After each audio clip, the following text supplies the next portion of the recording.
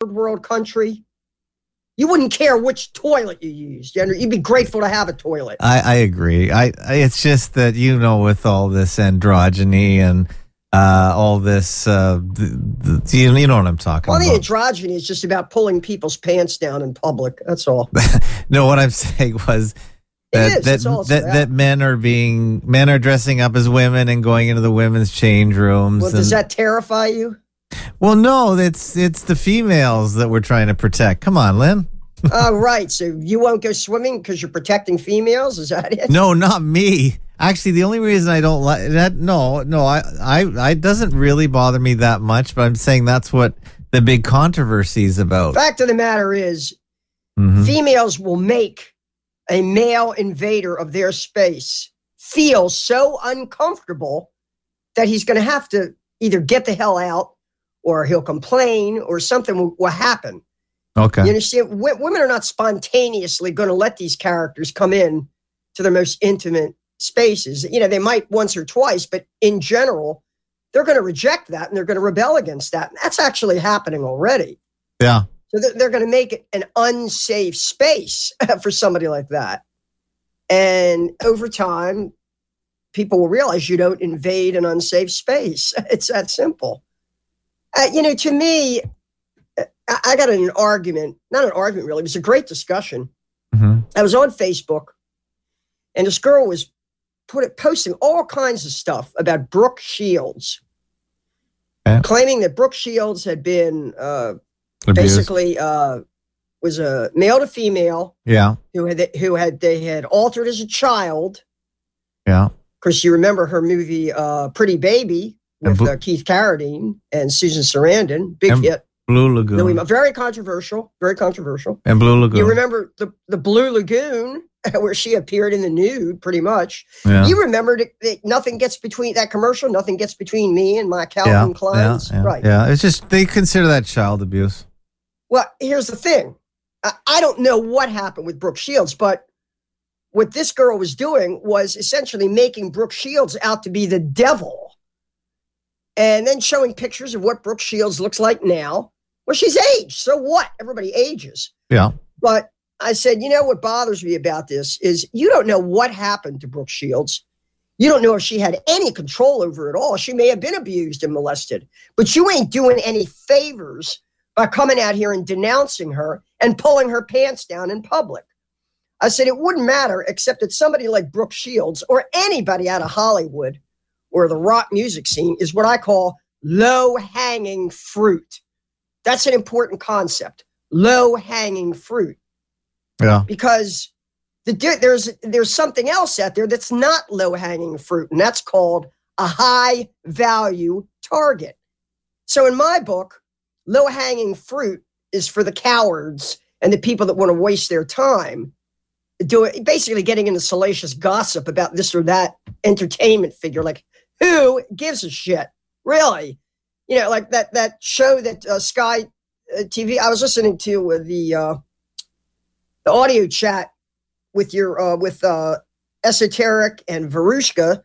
Yeah. Talking about that. That was D-Train, his wife. Right. Miriam, whatever, the tranny who did a big reality TV show back in 2003 on Sky News. And then, I don't know, ended up being a suicide or something like that. Yeah, I can't remember the name right now. Yeah. That's low-hanging fruit. We want me to give you an example of a high-value target that's worth pursuing and documenting and crucifying and nailing to the wall? Well, Michelle Obama is a high-value target. They want to run her for president or whatever. That's a high-value target.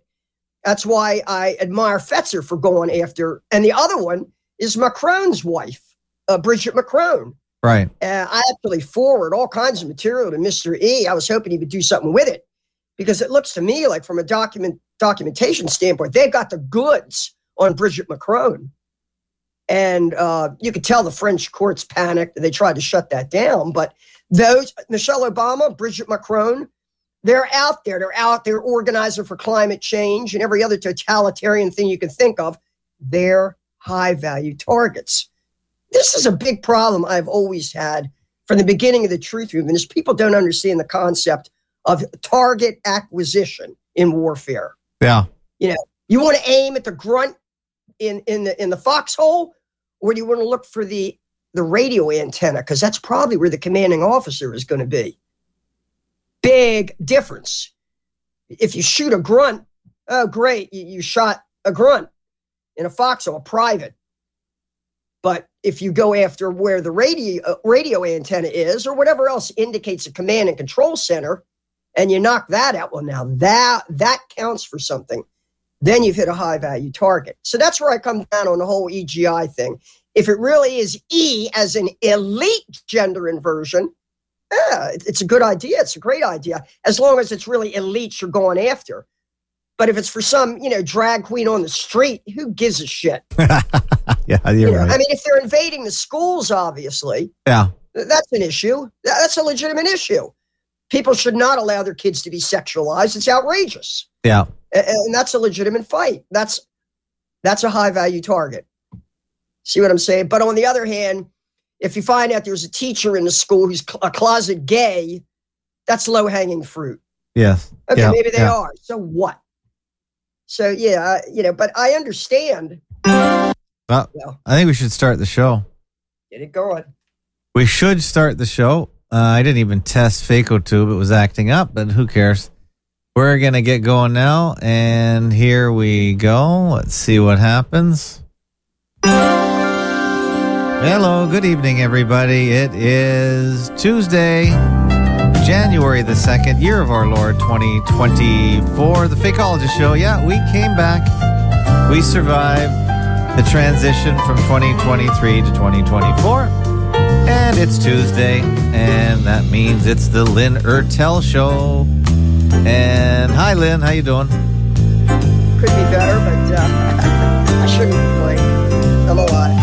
She could be better. Shouldn't complain. I agree. Let's see if everything is streaming live at fakeologist.com/live, where you can listen to the audio stream, or you can listen to the... well, there's Lynn. Lynn's got a screen to show us. I was testing a screen sharing. Yeah, it works. Yeah, it works. What are we showing here? Lynn is showing us her screen. Let's bring it up. And, she's got some good stuff there. So Lynn is going to show... That works perfectly, Lynn. I can see it perfectly. So, Lynn, we're back here, and let me just make sure we're streaming on FAK814. Are we, or are we not? Is FAK814...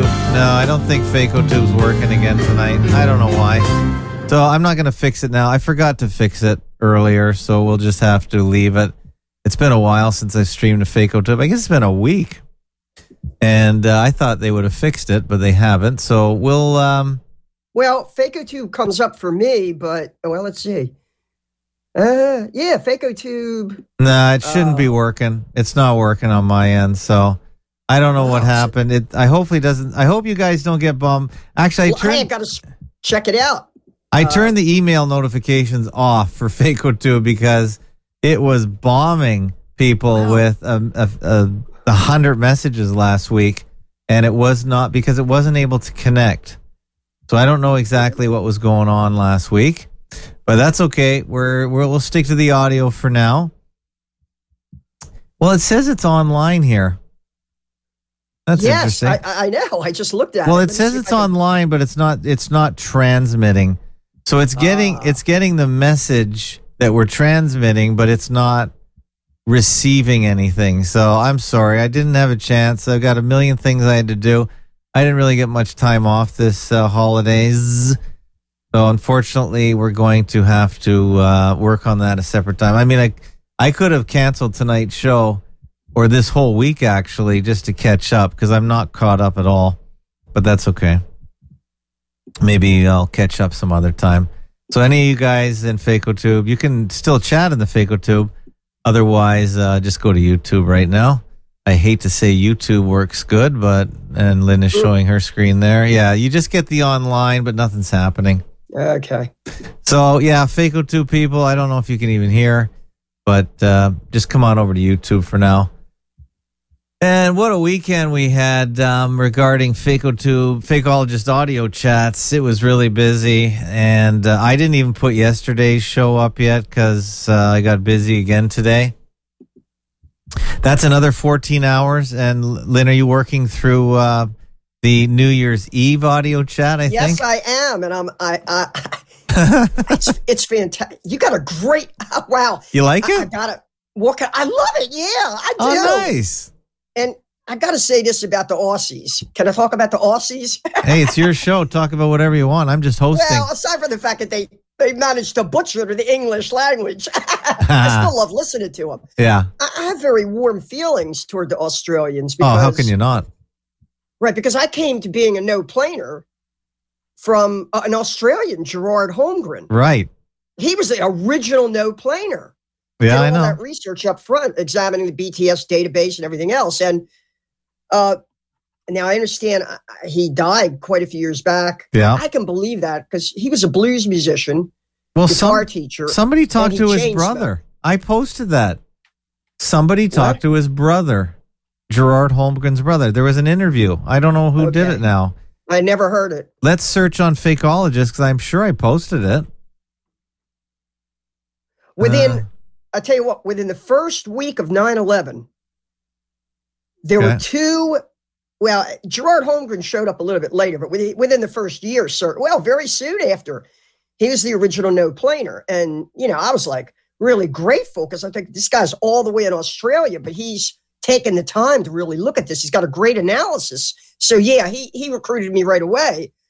But the other people who put up a website right away that said, Americans don't believe 9/11, you've been tricked. And it was called German Engineers Question 9/11 or German Engineers Expose 9/11. They put up a website right away. And I got to I'm very bitter towards my fellow Americans. You've all heard me go on and on about that. Yeah. My generation, about 9/11. Yeah, you do. And, to rub it in with the idea that who are the first people to call out 9/11 as an inside job were these German engineers. And then there was the French writer, Thierry Meyssan, who put out the frightening fraud that made the case for no plane at the Pentagon. And there was Gerard Holmgren, an Australian. So I had to chalk it up to this really bitter disappointment. And I expected all kinds of American academics to be coming forward and saying, come on, these were controlled demolitions. But nope, not a one of them did. Not a one of them did. And it's to the everlasting disgrace of this country. It really is. So, yeah, getting back to the Australians, I've always felt like we just get a lot of support we got a big following there.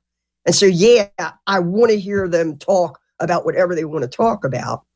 And I was intrigued by some of the recent Australian history and the role of the Governor General. Yeah, we kind of Esoteric was getting into. Was that you were Esoteric's been ill, and who was I listening to? You were listening to Ian. Verushka? Ian is married to Verushka. Verushka, okay. And Ian is an abseiler. I didn't even know what an abseiler was. Do you? Say that again. An abseiler? Abseiler. ABSEIL. And you can type that in. But that's someone who suspends themselves from ropes. Oh, like window washers or... Yeah. That's guys that work on high beam. I mean, in other words, you work from heights. Yeah. Right. So he's got to have pretty good upper body strength, I would think. I mean, he's rappelling up and down. he's rappelling up and down on ropes, probably. So you got to have pretty good upper body strength to do that. So that's what he does. It sounds kind of dangerous to me. Well, we were talking about that because he was getting back to me that he agreed with something I said, that nobody on the 93rd floor of any building would willingly jump off it. There's just no way. Yeah, I agree with that. And I was just looking at. And he says he's been up that high. So I've never been that high hanging off a building, but he has. And that was the whole point of that. Right. So he's seen it from a different angle than we have. And I agree. I don't think anybody would jump from a high. I don't think anybody would jump from a fifth floor window, you know? In an office building? No way. Yeah. Now, if the place was on fire, yeah, there's different things to consider, but still, I'm going to put a link to Gerard Holmgren because, people really need to take a look at the fakeologist.com blog. It goes back 10 years and there's so much content there. Now, this is a post I put on Gerard Holmgren and there's a video, but it's not there anymore. And I don't know what it was about. He didn't like Judy Wood at all. He had a very tell Jim Rizzoli, tell Jim Ravioli.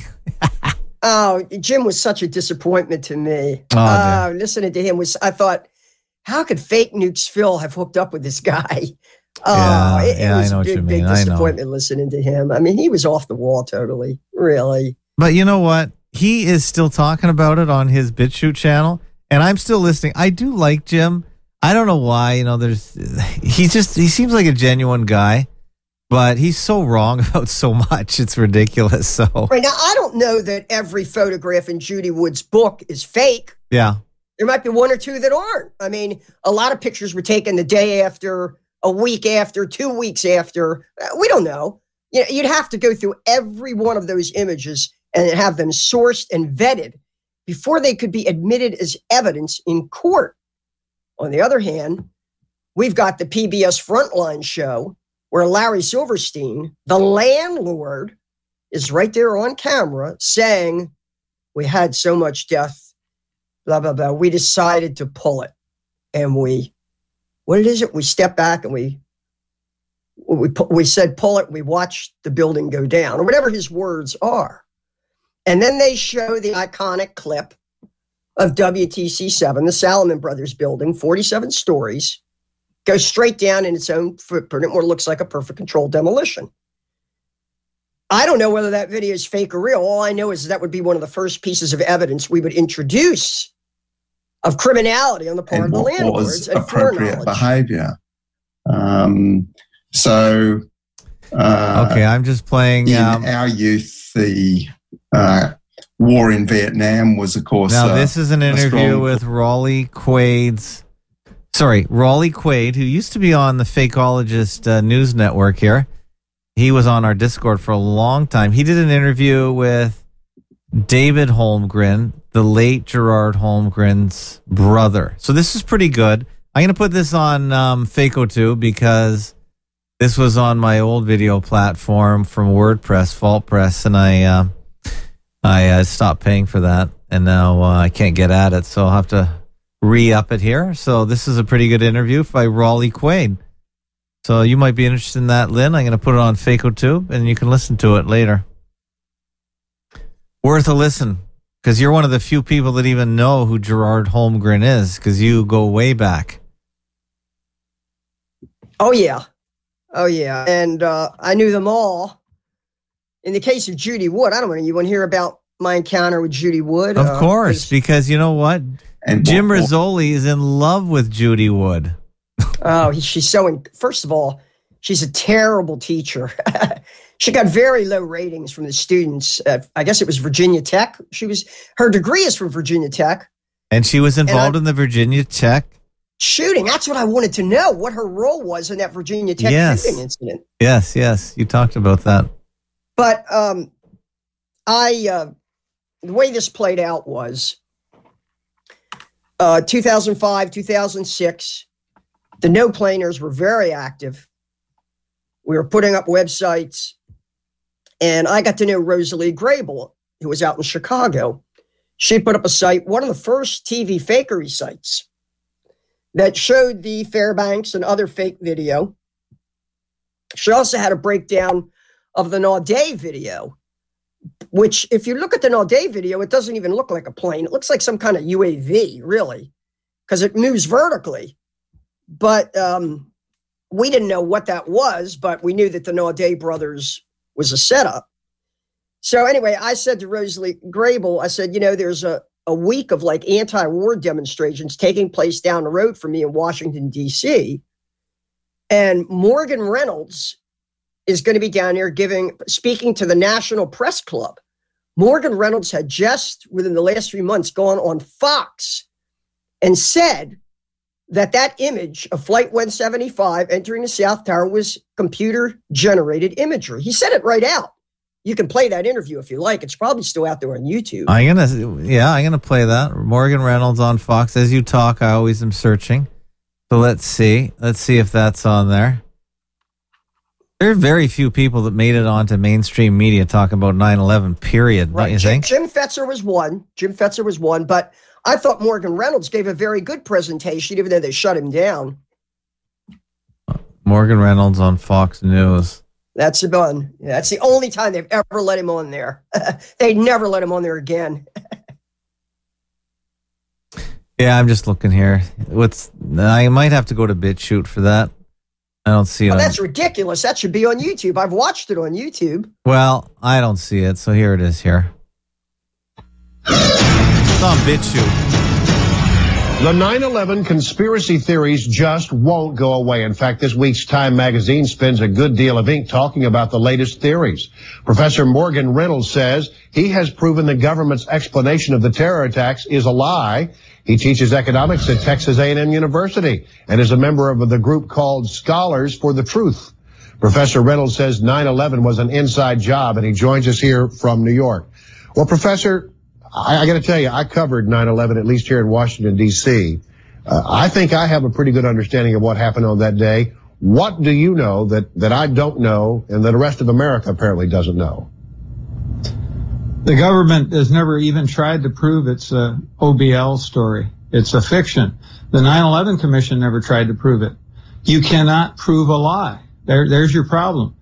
There's so many things wrong with the 9/11 fiction, the myth, the official government conspiracy. Well, you theory. say, for example, that there were no planes that hit the World Trade Center. Is that your contention? No, what I say is that there were no big Boeing crashes at all four events. There's no significant wreckage, for example. Well, did you see the videotape that the rest of us saw? Sure, and I encourage everybody to do a frame-by-frame penetration of the South Tower, and what you will see is a cartoon display, because an aluminum plane cannot go through a building like the South Tower was, as if it were thin air. So you're saying right through. You're suggesting if that there's some kind of cartoon animation there, you're suggesting that the news media was a part of this. Yes, those pictures came from the news media. Yes. Well, there was only one so-called real-time film, and we don't really understand how they did that. There are video experts in the disbeliever movement, but most of those were subsequent tapes, and they are contrived. And you believe that the missing planes were shot down by missiles? No, well, of course, we don't understand everything about the crime. The two American airliner flights, for example, though, were not even in the Bureau of Transportation Statistics database. Where do you think they are now? What's that? That came from Holmgren, what he just said. The fact that Flight 77 and Flight 11 didn't even exist. They didn't take off. They didn't land. They didn't exist on the BTS database, which is updated in real time. And Fetzer made that into a mantra. Did he not? Did he? Okay. Oh, yeah, you know it, because every time he says it, he's like a wind-up doll when it comes to Kennedy and 9/11. And for sure he said that. Did you watch the conference with Fetzer that he just had on false flags and conspiracy? It was actually pretty good. No, I'll have to watch it. I Fetzer kind of wears me out. Me I too. spent a lot of time. Me too. Yeah, and I could tell you, I could do a whole critical evaluation of the history of Fetzer and Judy Wood, if you'd like. And I would, because Jim really needs to hear that. He really needs. Sorry, Jim Rizzoli. Yeah. I'm sorry, Jim Rizzoli. See, Jim Rizzoli has got me reinvigorated because he's talking about this day in and day out now on his little show. He does a pretty good little show. I'm enjoying it. And if you want, I'll put a link to Jim's channel. But he's talking about me and the Fakeologist, because he was on last Thursday with Frank and I. We weren't going to do a show, but Frank just said, let's do a show. I listened to the whole thing, yeah. And then I brought Jim on. That was at the last minute. So Jim, I have to give Frank props Frank the Salt guy, Yeah. for his infinite patience and tolerance, because I think I would have lost it myself. I would have. Well, Jim Jim Rizzoli was losing it. Right. He was losing it big time. Yeah, that would, if you lost your temper with Jim, that would have been funny. But I'm at fakeologist.blog. I'm posting as Jim does his show. He does a walk and talk every day with his girlfriend down there in Texas, and he mentions this almost every show now. So it's pretty good. And I point out Jim Rizzoli's hypocrisy. He's so Hippocratic, or such a hypocrite when it comes to his way of looking at things. It's not even funny. Yeah, the business about, did Fetzer threaten Judy Wood? The fact of the matter is, Fetzer put Judy Wood on the map. I'm going to say that again so your audience understands. Yes. Because we're talking about 2006, 2007. That's how long ago this was. Jim Fetzer, who had a show on RBN called, I think he still was calling it The Raw Deal. The Real Deal. The Real Deal. The Real Deal. The dynamic duo with Jim Fetzer and Kevin Barrett. Yeah. But this was without Kevin Barrett. This was a show he had by himself. Okay. It was the very first real public presentation of Judy Wood to the truth community. And I was very mistrustful of Fetzer for the following reasons. One, he was not a no-planer at that point.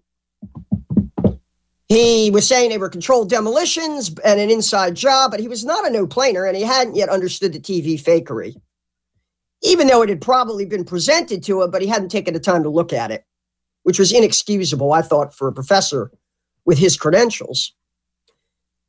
But at a certain point, he started this group called Scholars for 9/11 Truth, which outraged me. It really outraged me. Because 9/11 Truth ain't rocket science.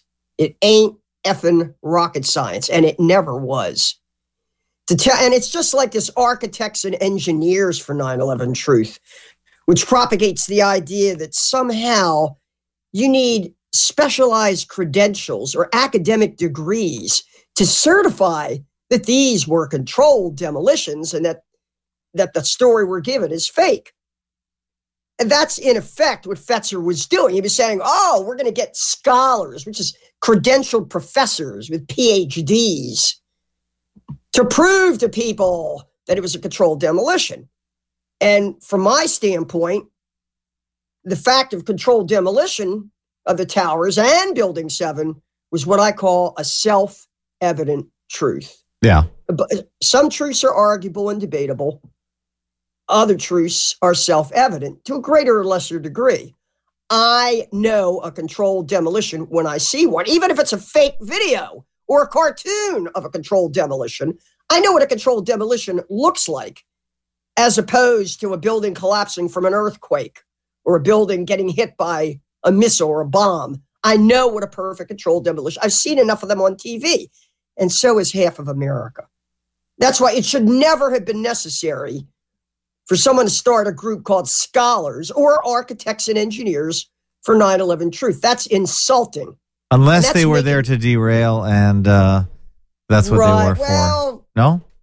If they really knew it. You're saying intentionally and deliberately? No.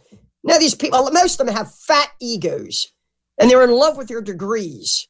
And they think their degrees make them better than everyone else, and people should listen to them because they got a degree. I'm saying that a fifth grader could look at those videos of Building 7 and see it's a perfect controlled demolition, and could intuitively deduce that about the towers as well, that they weren't turned to rubble from crashing planes, from the fires caused by crashing planes. That's not the way basic physics works. To me, the controlled demolitions were a self-evident truth. And what particularly outraged me about Fetzer starting this group was that when I first heard that he had joined the 9/11 Truth movement, this McKnight professor of the philosophy of history from the University of Minnesota with all kinds of degrees and credentials. Man, you sure can remember all that. That's amazing. And I'll tell you what I remember the most. Yeah. Way up in his resume was that he had He had been a captain in the Marines, the United States Marines. You don't get to be a captain in the United States Marines. That's halfway towards making a career. You understand? Yeah. He didn't leave the Marines as a private or a sergeant, or a lieutenant. He left as a captain. That means he was commanding men. I thought if Fetzer had an ounce of integrity or rage about what had happened, authentic rage, he should have started a Marines for 9/11 Truth. Am I wrong? And that was a much greater priority than a scholars for 9/11 Truth, which sounds really candy-ass to me. Oh, you need a degree to have you need somebody with a degree to say, oh, was that really a controlled demolition? I couldn't tell. I'm sure glad we got a professor here to certify that it was a controlled demolition. Yeah. Let me see if I can find that.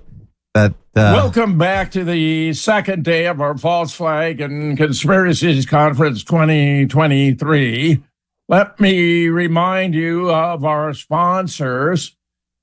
We have Revolution Radio, Speak Free Radio, Republic Broadcasting Network, Moonrock Books, Real Deal Media, Radio, hosted by in different ways. Let me take us back to that tragic and fateful day.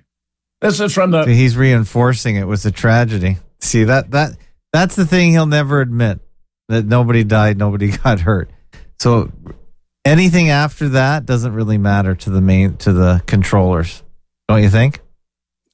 Well, I don't like this. Nobody died. Okay. Because that means if one person had a heart attack, if one fireman had a heart attack, somebody died. It's...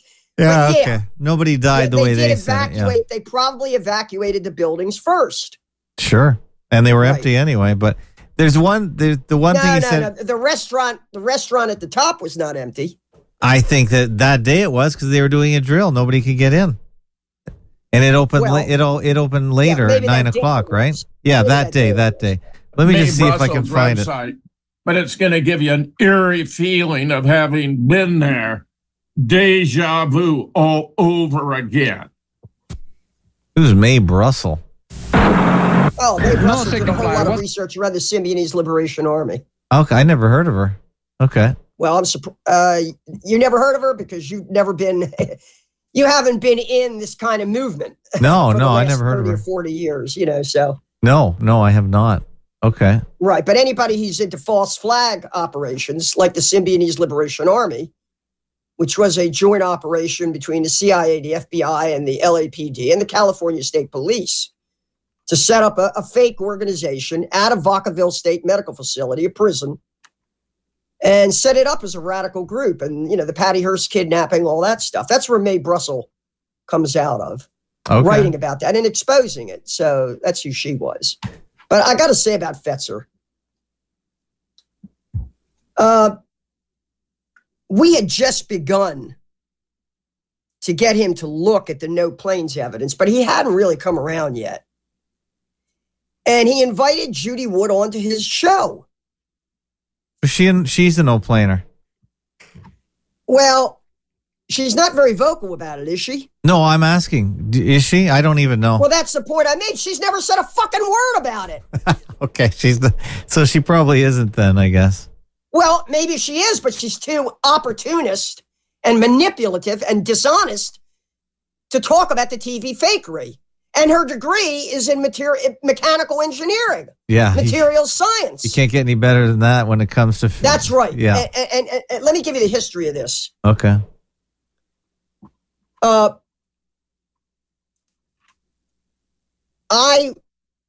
found out that we had a week's worth of anti-war demonstrations. We just invaded Iraq. All these demonstrations were happening down in Washington, D.C. I was involved with a 9/11 Truth group of 9/11 Truth activists up here. And our imperative was to get down to Washington, D.C. and be there on the mall for these anti-war activities to raise the issue of 9/11, right? That it was an inside job. And also that same weekend, Morgan Reynolds and Judy Wood were giving a presentation to the National Press Club. Which involved, a dinner at the National Press Club, and then, at a dinner, a presentation at the National Press Club. It's a public event. And I was involved because of Morgan Reynolds. Right. Because I had seen Morgan Reynolds on Fox. He had joined with us no-planers. He was pretty much a no-planer. He was calling out the TV faker. I don't know what else he could have said. He called it a cartoon, and that was in what year? 2006? Right. 2005? What year was that interview on Fox? It wasn't yesterday. 2006. Right. You want me to play the rest? Well, he goes on. Go ahead. Go ahead. Play it out. Okay. If I can. Let's see. Is it frozen? What's going on here? Oh, I was playing it on BitChute. That's why. Wait. Let me reload it here. It's a pretty good interview, really. He got It's an excellent interview. He said just about everything you could say. Yeah. And let me tell you, Morgan Reynolds was a fairly impressive figure. He was a deputy, I guess he was an official in the Bush administration, in the Department of Labor, I think. And then he was a professor at Texas A&M. He was a member of something called the Mont Pelerin Society, which is a group of mostly European economists and historians and scholars, pretty much devoted to what we'd call Austrian economics, the writings of von Mises and Friedrich Hayek, free market guys. And so Morgan Reynolds was no lightweight. He had a lot of prestige, a lot of academic credential behind him. And here he was saying it was fake. So I thought, well, we ought to be down there in D.C. to support him at this presentation he's going to give at the National Press Club. And we did. We drove down there, Rosalie Grable and I. We got a hotel room. And right away we went out. The weather was beautiful. It was September. We went out and started, handing out material. I had DVDs at the time, all kinds of 9/11 material to people at the anti-war march. Right. Most of whom were ignorant as hell about 9/11. And it was shocking to me how we were the only ones there at these anti-war demonstrations, even mentioning 9/11. And then later, the march went all the way around the mall and around the Capitol, did a complete circle. And I had a sign that said 9/11 was an inside job. And I was in that crowd pushing that sign up and down so the cameras would catch it. And actually, one of the cameras that later did a news report on that march happened to show my sign. But what stunned me was that there was no one else there saying anything about 9/11. Wow. Imagine how demoralized it made me feel. As to the event at the National Press Club, Morgan Reynolds spoke, and he made essentially all the same points that he made in that interview on Fox. And then Judy Wood got up to talk. And Judy Wood presented her thesis, where she never comes out and says, oh, they use these mysterious exotic weapons to take down the towers. She never says that outright. She says they were dustified. They were turned to dust in midair. Yeah, she never says what it was. You're right. Right. She leaves it to your imagination. That's what she's doing. Yeah. It's really dishonest what she does. And I can easily understand why students who took her course at, I guess it was a Virginia Tech, where she was a teaching assistant, maybe. I don't know what her rank was there. But I always, almost from the beginning, I had a very uneasy feeling because I said, why isn't she backing up Morgan Reynolds on this? She's got a degree in mechanical engineering. She should be calling out the Fairbanks video and the Hezarkhani video as fake. That's really more important than figuring out how they took down the towers. It was a controlled demolition. Who knows what technology they used, what modality? That's not the point, is it? The idea was it was a controlled demolition. It was engineered. And we have evidence for that. And we should be presenting the evidence for the role of the media in TV fakery, as Morgan Reynolds had.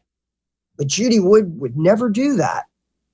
And I spent, I guess, a good part of that day and the following day, because basically I had a vehicle, and one of the things we were doing was helping to drive people around to the various locations, to the National Press Club and other places where these events were taking place. So I got to hang around, and I really liked Morgan Reynolds. Yeah. I thought he was spot on. We had a lot of discussion about American history, a lot of things. But Judy Wood struck me as inarticulate, neurotic, kind of embarrassing, and really with not very much to say. Then subsequently, I came to find out that she had really hooked up with this John Hutchinson. Yes. Who had, 0 point energy. And it's just like Mike Rupert with the peak oil, see? And I'm convinced that Mike Rupert was, basically, he was sort of blackmailed by the Zionists, because Mike Rupert he put a book out called Crossing the Rubicon. And one of the things that Crossing the Rubicon presented was all these drills that were going on 9/11. And as a consequence, somehow he got an invitation to address the very prestigious Commonwealth Club of San Francisco, which is probably up there with the Bohemian Club. It's on a same level with the Bohemian Club. The Commonwealth Club of San Francisco. Rupert was already well known because he had gotten involved in the CIA crack cocaine scandal that erupted in the 90s. And he had been a big part of that, because he claimed to have been part of the LAPD at one point and seen the corruption behind this laundering of crack money to finance the Contras in Nicaragua. But what did Rupert do? He got up in front of the Commonwealth Club of San Francisco and said almost nothing about 9/11, except for the fact that the reason why they did it was because of peak oil. We're running out of oil. Peak oil, which is Dick Cheney's mantra. Right. Peak oil was a meme that came out of the International Petroleum Institute and Dick Cheney. And I came to realize very quickly that Rupert didn't give a flying rat's ass about 9/11. It was nothing but a hobby horse for him to ride so he could pursue his true agenda, which was peak oil. And that suggests to me that he was bought off, co-opted, compromised, blackmailed, who knows. Now, I later had occasion to watch him dead drunk on more than one occasion. He was an alcoholic. The claim is he drank himself to death down there in Venezuela. I don't know. But I had a similar feeling about Judy Wood. She really doesn't give a flying rat's ass about truth or justice for 9/11. She wants to ride her woo-woo exotic weapons. Wow, look at that. Oh, you're funny. All the way to the bank. That's all she wants to do. She doesn't give a damn about 9/11. And 9/11 is just an excuse for her to create a kind of career for herself, sell her book, all that crap. She was really hawking her book. And she's demonstrated that over and over and over again. So to whether she's compromised or not, I'd like to look at her role during the Virginia Tech shooting and whether she was deployed as an asset to back up that narrative. For one thing, I'd like to know about that. But no one needs to convince me that Judy Wood is what we call a shill. She's a shill. Someone who's in your movement, pretending to care about what you care about, but really pursuing her own selfish, opportunist agenda, and very dishonest, very dishonest. And let me tell you what Fetzer did. Fetzer brought her on his show almost about the same exact time. Might have been right around the same time of her appearance. That might have been the situation that made her famous enough that she managed to get that invitation to address the National Press Club, which was a big deal to us at the time. Fetzer brought her on, introduced her. And in the course of her presentation, I thought Fetzer was going to have an orgasm on the air. You could play that clip. You could play that original clip from RBN where he goes on. Where is that? I wanted to find that for Jim. Judy, this is fascinating. That's his word. Fascinating. That's how he talks. That's how he talks. Yeah, he got so excited. So you think these were hit by, he's the one that started that space beam shit. It was Fetzer? Fetzer was the first one to set it up like from satellites, Judy. Do you think possibly these things were fired or guided from satellites? That was his idea. Satellite-directed energy weapons. And he didn't have to do it that way. He could have interviewed her and said, so he could have been very calm. Because so Judy, essentially your thesis is they use some kind of exotic, classified technology to take down the towers. And are you suggesting that these might have been satellite? He could have said it in a different way, but you could hear in his voice, he fell in love with the idea. And he kept using that word, fascinating, fascinating. And it really made me sick because I kept thinking, so that's what you're out here to do, to get all the woo-woo out of it. Oh, let's step back and do the woo-woo. Let's do the sci-fi fantasy because we're not really angry about the inside job. See? You know what this reminds me of? Can I digress a little bit? Go ahead. It's your show. You ever seen the movie Close Encounters of the Third Kind? I think Steven so. Spielberg. Steven Spielberg, one of his first big hits. Yeah. Close Encounters of a Third Kind. About the staging of an alien landing out in the middle of the Arizona or New Mexico desert, somewhere out there. Wherever the Devil's Tower is. Where's the Devil's Tower? Don't know. Iconic. Yeah, it might be in Wyoming. I don't know where it is, but Close Encounters of the Third Kind with this really annoying actor, Richard Dreyfuss. I can't stand to watch him. But I went to the movie and I'm watching it and all right, so what? Blah, blah, blah, blah. And then they get to the part where they launch a biowarfare scare. They create a panic in the local neighborhood to get everybody to get in their cars and clear out so that they can create the staging ground out there in the desert for the landing of an alien craft. Zinvala says Wyoming. Okay, Wyoming. Very and good. Stupid And says you have an amazing memory. Yeah, I agree. let me tell you something. I hadn't really been into the movie that much. I was watching, thinking, okay, this idiot Richard Dreyfuss, he's going to make a fool out of himself. And so what? So he had an alien experience, he doesn't know what happened. Really, it might have been a hallucination, who knows? But a key element of the plot is they're going to get everybody to evacuate the area, to panic by claiming there's a virus, a deadly virus loose, a bioweapon or something. And I realized how easy it would be for them to do that. Look at COVID and the masks and all that. Very easy. Or look at the anthrax scare. Well, the first place where you ever see this done, where you ever see NASA scientists and the military using a biowarfare scare to empty an area and clear it out, is in that movie, that Spielberg film, Close Encounters of a Third Kind, which I believe is based on a novel.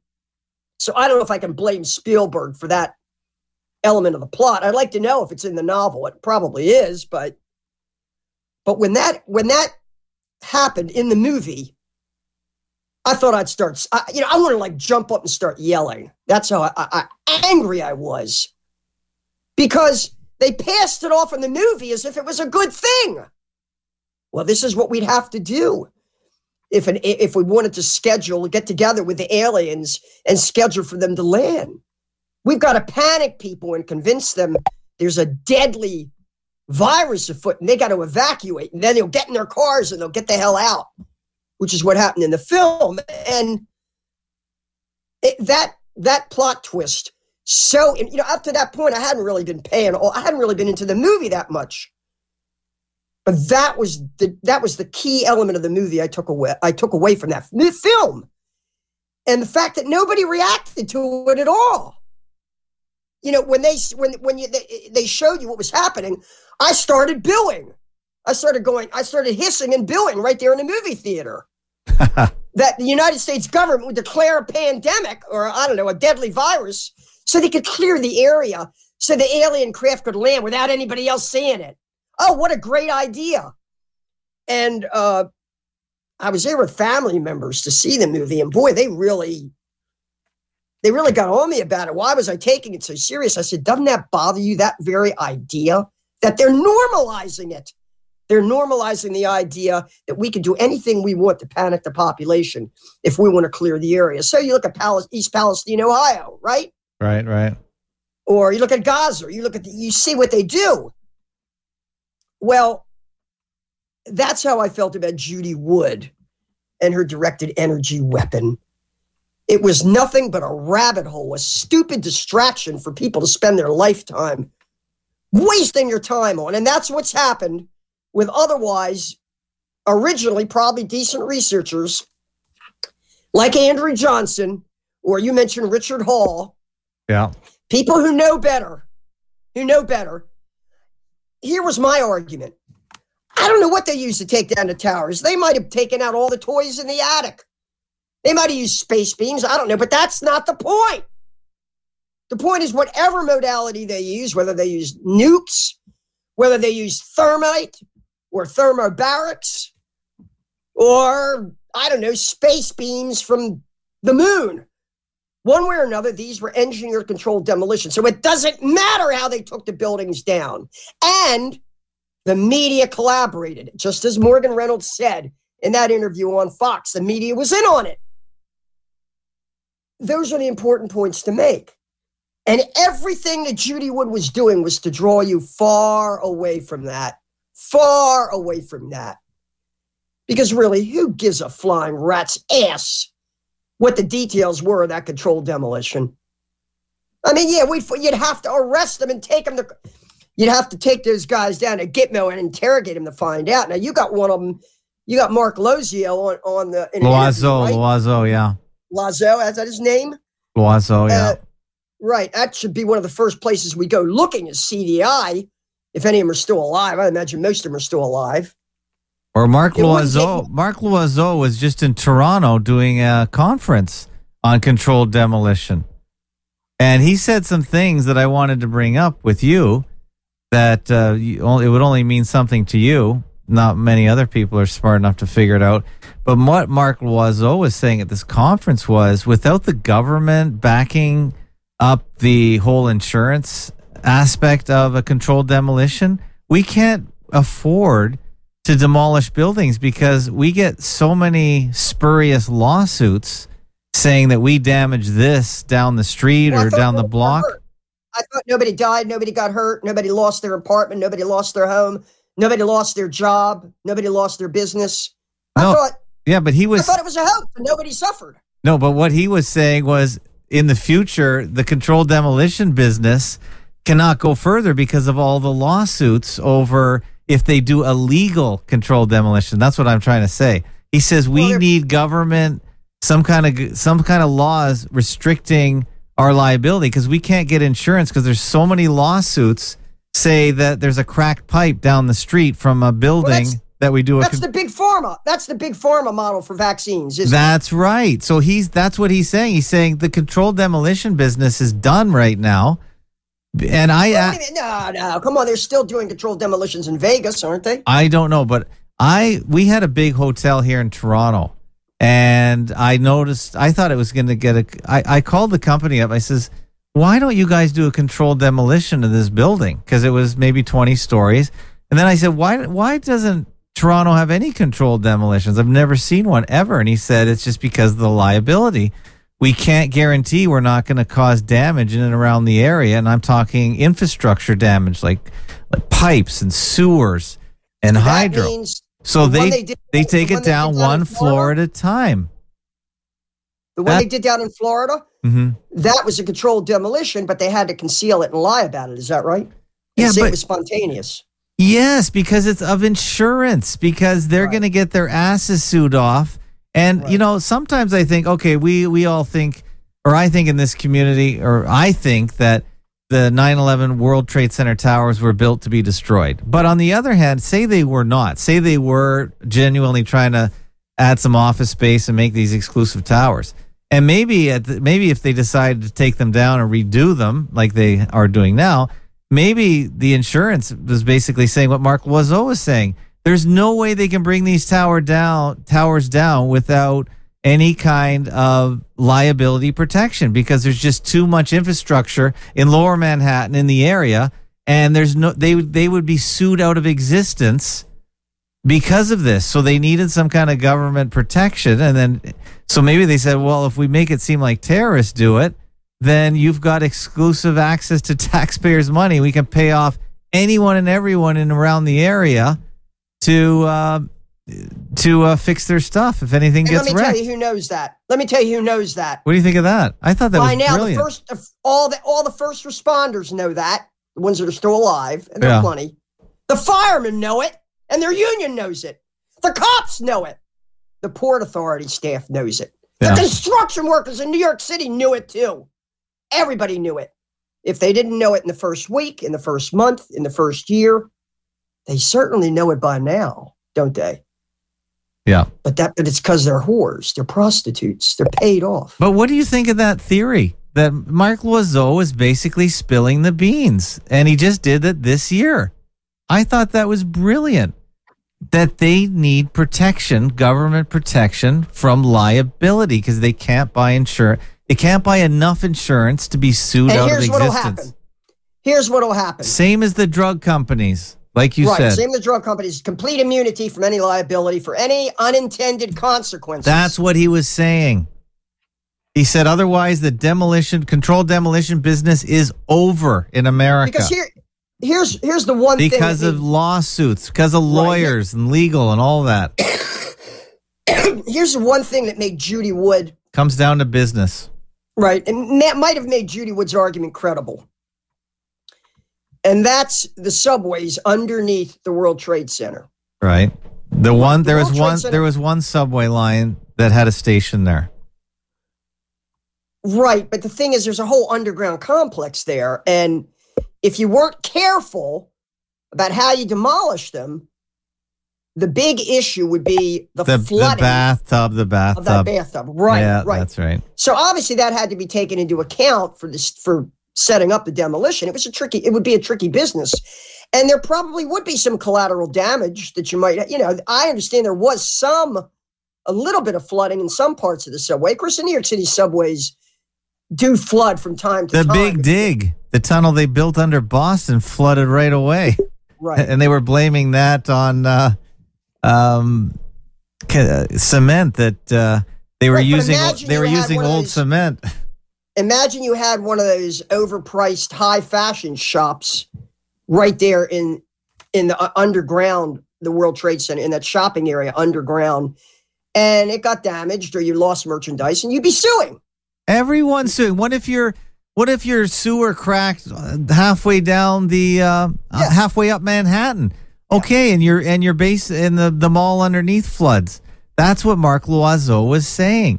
And the way they did it, so if the government calls this terrorism, that gives them complete access to government funny money to pay off anyone with a problem with the demolition of these towers. What does that tell us about the future? What's going to happen? Now, that's why I question. You say they've stopped doing controlled demolitions. Well, in Toronto, they've never done controlled demolitions. And like I said... Las Vegas, they have them like every other week, right? I mean, they'll take a hotel down in a week and put up a new one in Vegas. So what are they going to do in a place like Vegas, which is very corrupt? I don't know. If we go to CDI, the Loiseau Group, I haven't seen any recent demolitions. Maybe in Vegas. Of course, taking down a Vegas hotel or casino, it's not the same thing as taking down a skyscraper in the middle of, say, New York City. That's it. Yeah. Now a lot of these recent ones, they take down a lot of power stations where there's no real infrastructure around. They're knocking down a lot of smokestacks. This one here, this Paul M. Bass complex, this is from a long time ago. I think. Or maybe not. I love watching these things. This was done... Okay, this was this year. Well, I don't know. You better send it over to police for them and have them certify that it's real video. This was actually this year, apparently. So, okay, they actually blew this sucker down in Texas. But it's sort of a a suburban area where you probably don't have the same concentration of infrastructure. Right. But Right. if they have to do it in a densely populated area, then what you're saying is the paradigm for the future is make it a fire, make it a terrorist attack. Yeah. And Make maybe it a that's tornado. Hey, make it a tornado. Make it an earthquake. and maybe that's what happened with the one in Florida, because there was a lot of nonsense going around that one. Actually, I heard that this is reported that the garage of that building, was that called what the hell? It was right on the tip of my tongue, the name of that condominium. Yeah. Something Shores, or I forget, Shores. Something whatever. Sunrise or something. Sunshine. Yes, Sunrise Shores or something. But they said that this was a very upscale place. Right. And a lot of the people there owned Teslas. Okay. And the Teslas in the basement garage caught fire. And that became a real problem. One of the major issues. Everyone's obsessed with Tesla fires. Well, they said that these Tesla fires burned for like weeks, who knows, months. No, Actually, I don't believe that. Right now, apparently there's a ship. Was it a ship that was carrying lithium battery or something? There's a firefight going. Something is burned for months. They're saying, I think it's a ship. That's an old story. I've heard that too. Listen, Hyundai's one of the cheaper cars, or the Kias, Hyundai's poorer sister. These things are catching fire all over the place, and they're gas cars. Do they have lithium batteries? No, these are gas cars. These are burnt. No, I'm talking about something that burns for months. I know. But first of all, the fire departments have foam. It does put out electrical battery fire. So it's, at the beginning, I have a couple of these. I have a hybrid car with a battery, and it did freak me out because at the beginning, there were a couple of houses that burned down when they parked it in the garage. So that did freak me out a little bit.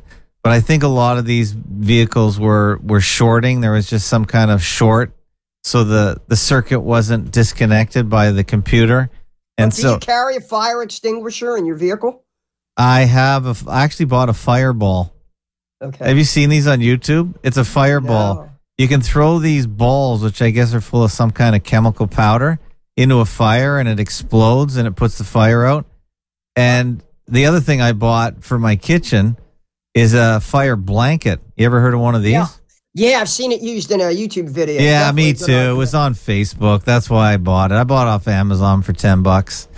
But it's a great idea. If you have a kitchen grease fire, instead of wrecking the place with a fire extinguisher, you just throw one of these fire blankets on it and it smothers the fire. Deprive it of oxygen. It smothers it. Right, if someone's rolling on the ground on fire, you basically throw a blanket over them, you throw your jacket over them, and you put the fire out. Yeah. But anyway. By the way, FAK814-Lynn is now working, so I got it going while we were talking. So thanks for everyone's patience. Anyone in the FAK814 chat, just say hi if it's working. And there you go. We do repairs on the fly. So thanks to Armin Rig and Unknown User. Unknown user always confuses me. Well, we'll be going about an hour, Lynn. We never have problems filling an hour with Lynn. There were no planes says it was Surfside. Surfside. Yeah, Surfside. Thank you. Very unusual. And there again, I wonder how many of the videos we saw from that are completely fake. They look fake to me, but how would I know? Well, because it looked like a botched demolition, right? Like half of the building went down and half of it still stood up, right? And we've seen many of those, not necessarily by CDI, but there are. If you go on YouTube and just look up failed demolition, I'll do that now.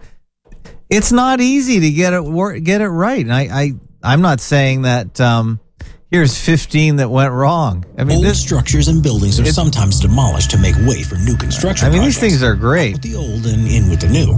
But sometimes these demolitions go wrong. Sometimes they mess up. Here are the top 15 structure demolitions gone wrong. That's good. Number 15, Ohio Edison Mad River Power Plant. Mad River. That's got to be Vermont. Mad River. No, Ohio. Oh, Ohio. Okay. Has a 20 megawatt steam turbine that was driven by the burning of coal. and after subsequent upgrades was responsible for providing at least a third of the town's power needs. Following concerns about the pollution it emitted, however, the plant was finally closed. I wonder if CDI is involved with any of the failed ones, because they've always been considered, in my mind, the pinnacle. There are other plants. There are other consultants, I would think.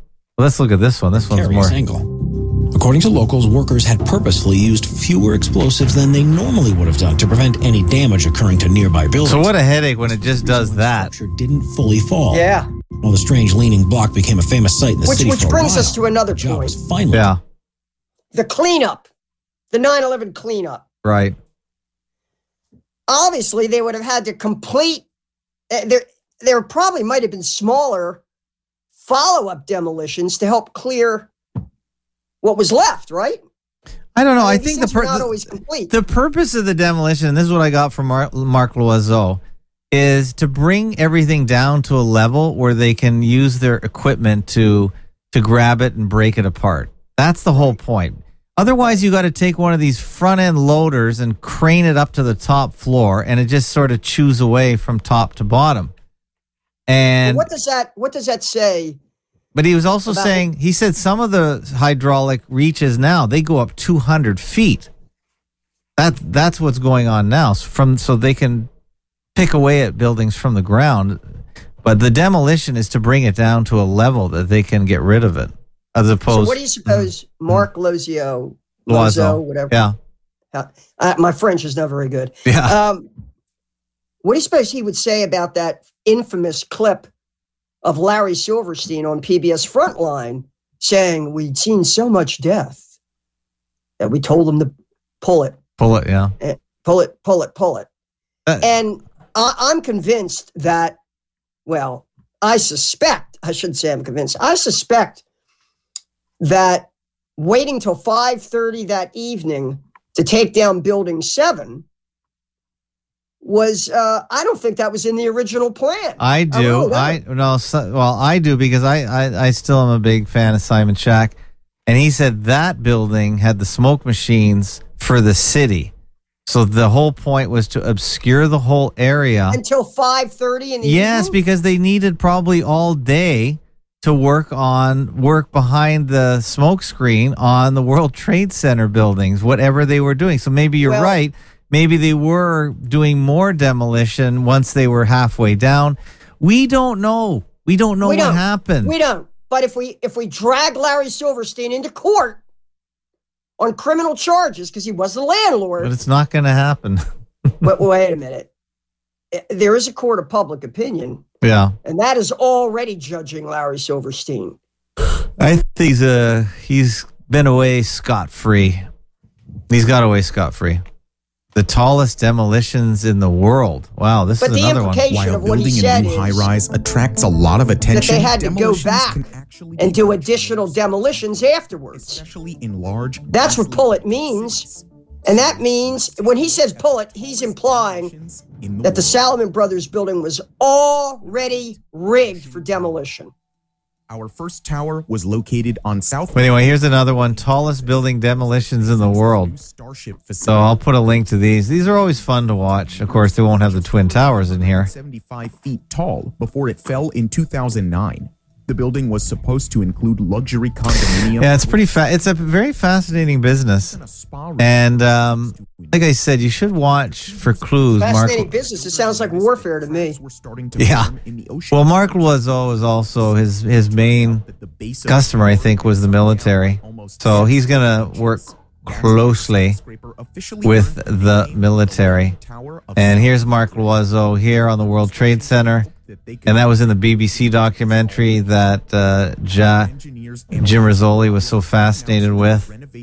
And I'm trying to... he said he never cared much about 9/11. Well, he still doesn't think it's important. He thinks the only thing important was the free energy. Oh, the free energy and the woo-woo. Right. No, all he cares about is the Holocaust. He says if you understand that... Well, that's 100 years. That's... Come on, that's like almost 80 years ago. Yeah, but he said it's the only thing that matters. Well, see... Oh, here we go. Here's what... Can I play this, Mark Loiseau? imploded. Let me play this. This is what I posted that nobody has really commented or cares about. I'll just play this if it works. Come on, work. Let me just refresh the page. Hold on a sec. This is the Surfside condo collapse. And Mark was speaking. I didn't even know Mark was in the BBC documentary from way back when. Did you know that? Which BBC documentary? It was on World Trade Tower 7. The BBC did a documentary trying to explain away. Oh, my God. Yeah, that was a And long he went on there and he backed up their lies. Is that what he did? This guy? This criminal? Yes. I'm See, having that just trouble. shows you how rotten to the core. I mean, think about that. People say, how could they get away with it? Everybody would have to be in on it. Well, everybody was in on it. Everybody was in on it. Except for Morgan Reynolds. You know? I'm having trouble playing all this stuff today. I don't know what's going on. Let me just try and bring it over here to this screen and see what's going on. Maybe my Brave browser is going for a dump again. Just give me a sec here. Let's see if I can play it. Let's see where I saved it. No, it doesn't want to play. Okay. Mark Loiseau stuns audience with his honest remarks on litigation. Okay, let me look on YouTube. Mark Loiseau stuns. It's not playing today. Stuns audience. That's like RFK Jr. stuns audience with remarks on vaccine, on Big Pharma's immunity from any liability if people get sick or die from their vaccines. It's the same thing. So let's stun an audience with the fact that, oh, by the way, eventually their child. Yeah, here, let me play it here. I don't know why it's not playing on FAK814, but hold on. And despite this beautiful equipment that is reaching higher and higher above grade with the high reaches now getting up over 200 feet. Eventually, they're not going to get any higher, and something's got to get those structures down where explosives can do it. Explosives is a good choice if the structure has enough room around it to accommodate the volume of debris that's being generated by felling the structure, and if the nature of the surrounding community can tolerate an explosives demolition operation. I mentioned differential type of construction. I mentioned post-tensioning, unbonded tenon specifically. Once again, that is a type of construction where if you can't use an explosives approach, it is going to cost your client considerably more money, and it's going to increase the risk to your workers and the public, because risk is associated with duration of exposure to something that can hurt you. And post-tension construction, because it is so responsive, I love it, because it's got energy built into the tenons that I can use, but it is not your friend from a conventional demolition standpoint. So we look at different structures that lend themselves to explosives for different reasons in different circumstances and say, how is this going to continue in our culture, in our society, as we get more and different types of construction that haven't been demolished before? This industry is going to innovate ways to handle it. Let me just see if I think I missed it. You're going to have emergency jobs, but where an emergency job comes up, you're going to have latitude to protect yourself from litigation, as I just mentioned. You're going to have structures that you just can't reach with your equipment, despite this beautiful equipment that is reaching higher and higher. Sorry. Immunity against lawsuit. So here it is. Hold on. Continuing, while I see there always being a need for emergency work, such as the one that was mentioned earlier. We were flattered when our work at the Champlain Towers that we performed for Governor DeSantis in Florida was recognized last year.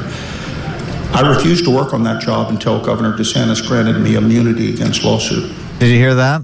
The Champlain Towers? I guess that was in Surfside, Florida. Did you hear what he just said? Is that the same thing as Surfside? Well, let me look it up. But what he said was he refused to work on the towers unless Governor DeSantis guaranteed immunity. Yeah. What? That is such an admission. when we were trying to figure out the 9/11 World Trade Center puzzle, that blew my mind. Now, really. Well, all it's saying is your government is rotten to the core. It's been corrupt. It's been corrupt for a long time, and they've done this before. And they probably did it before 9/11. Look, the Oklahoma City Murrah building. Okay, Surfside condominium. Those were the Champlain Towers. Okay. So he would not. I guess they called him in after to get rid of it. That's what he won awards for. You see, they called CDI later to finish the job. So maybe this is. See, can you see how this could work? Okay, so they were in on it the whole time. They pretend to do a bad job on it originally, because maybe they really wanted the towers down anyway. Well, they claim they were doing repairs. Right, but maybe the whole objective was to get rid of them in the first place. Right. Now, were there people in there? Or did people die? I have no idea, because no one's really studying this one.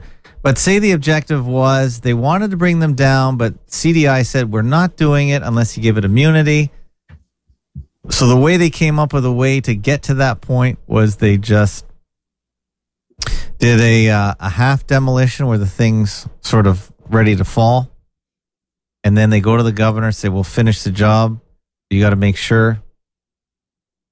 And that's how they did it. And that means DeSantis is in on this crap as well. Yeah. Yeah. It's mobbed up. It's really mobbed up. It's really dirty. It's really corrupt. But anyway, I'm not saying anything that anybody doesn't already know. Paulie Galtieri says, does Lynn have her own channel anywhere? Well, she's mainly on Facebook still, I think. You're still on Facebook, right, Lynn? Yeah, I haven't really. I mean, people want me to start a channel. YouTube, maybe. YouTube would censor me. I don't know. Then start it on BitChute.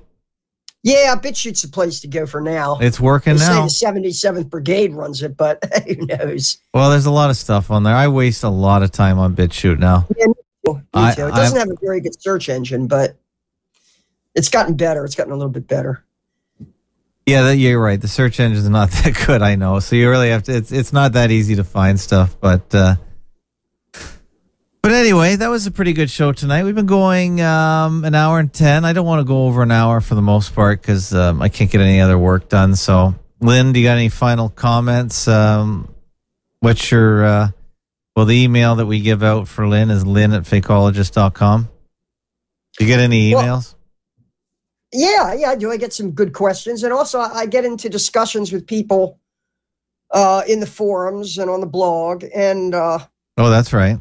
There's a little bit of controversy over there. What's going on the there? Idea that all the video from 9/11 is fake. Some people think that's what do you going think? A bridge too far. It's, I guess I don't necessarily want to get into that sort of infighting. Okay, but I would say this: if we were going into court to pursue a criminal case for 9/11. We would introduce all the video and all the photos, and each individual item would have to be sourced, vetted, authenticated, and then rendered admissible as evidence in court. And I wouldn't hesitate to introduce that episode of PBS Frontline where Larry Silverstein says, pull it, and shows video of WTT-7 in a perfect controlled demolition. And if Simon Shack wants to file a friend of the court brief claiming that evidence is inadmissible because it's fake video, well, then we'd have to source it. We'd have to see, where did that video come from?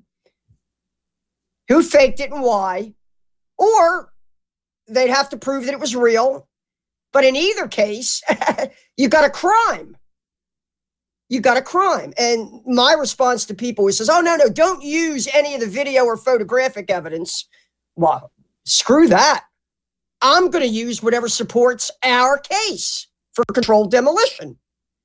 And if people want to object to it and say, well, that's fake, or that's been edited, that's been altered, then they'll have to do that. They'll have to challenge it as evidence in court. And this is the case with any video that's presented as evidence in court, or should be. As you say, most of these trials are show trials. So this question of whether it's all fake or 99.9% of it's fake or half of it's fake, that's irrelevant to me. We would be presenting the evidence that shows a crime was committed. And then it's up to the people who are charged with that crime to show that the evidence is inadmissible and have it thrown out. And that in itself would be revealing. If we went through discovery on all this video material and the discovery determined that it had been fabricated, that would be evidence. And we'd use that. A lot of it has been fabricated, and I'm not afraid to force that issue. So, but then again, as you say, you don't ever expect to see these people brought to trial. No. I want to plant the seed of that idea in the minds of all the Americans who lived through 9/11. I want to try this in the court of public opinion first, and then we'll see what happens. Okay, I found the thread on Fakeologist forums, fakeologist.com/forums2. The videos of WTC7, real evidence or fake. So yeah, you're right. It's a pretty good discussion over there. So thanks for getting that going. I appreciate that. That's Lynn. Yeah, that was induced by one of your correspondents named Mark. I like his stuff. He's very critical. He doesn't have such a high opinion of September Clues. You're talking about Boogeyman? Is he the same as Boogeyman? Or Mark Chase, yeah, I think that's him. I think you almost got into the Discord on the weekend. I saw you try and get in there. Yeah, I got to try to get in there. And I like all these people. Dave J. I think Dave J's views are a little bit, I would say they were extremely skeptical when it comes to warfare. Yes. But the burden is on us, I think, to find out just what's real, to get to what's real. You got to roll with the punches to get to what's real. So Lynn is giving a shout out to Dave J. All right, good stuff. Yeah. All right, that's good. All right, Lynn, thanks so much for getting into the studio before me. That was great. Everything, your new technology is working fantastic. So I'm glad, everyone's glad that you got in here. Dave J said there's never going to be a court case. I agree. And but there might be a case in the court of public opinion, and who knows where that could lead. People might end up taking justice into their own hands. How do you all feel about that? If only it were true, but I don't think so. All right, Lynn, thanks a lot. Tomorrow, Fake Nukes Phil will be back. He's got 100 more videos that I haven't even watched. I can't even keep up with Fake Nukes Phil and his production. And we'll take calls. I think he has a friend of his that might call in. So we can take calls for Fake Nukes Phil tomorrow. And don't forget, this is value for value. If you like this show, it's fakeologist.com/donate. A few people already have donated this year. Appreciate it. We had Loopy. She was on the audio chat for New Year's Eve. That was fantastic. A lovely lass from Ireland. She wrote me a really very lovely email, follow-up email to her donation. A lovely woman. She's just afraid of... She's a very guarded person, she said, and wasn't used to public speaking, so this was her debut, so she did a really good job. Really good to get females on the broadcast. So thanks to Loopy and Henrik Yu. And if you want to join this rather modest list, fakeologist.com/donate. It's just value for value. You pay what you think this show is worth. And Lynn, in her case, gives value by participating. And we really appreciate all her efforts. She's a long-time 9/11 researcher. So you got a brain like an encyclopedia. So thanks a lot, Lynn. Benton wants you to start a YouTube channel. You'd probably be better off on BitChute. Otherwise, you'd get frustrated. So there you go, Lynn. You got some fans out there, as you know. Appreciate it very much. All right. We'll see you next week. Take care, everybody. And see you tomorrow. Thanks, Lynn.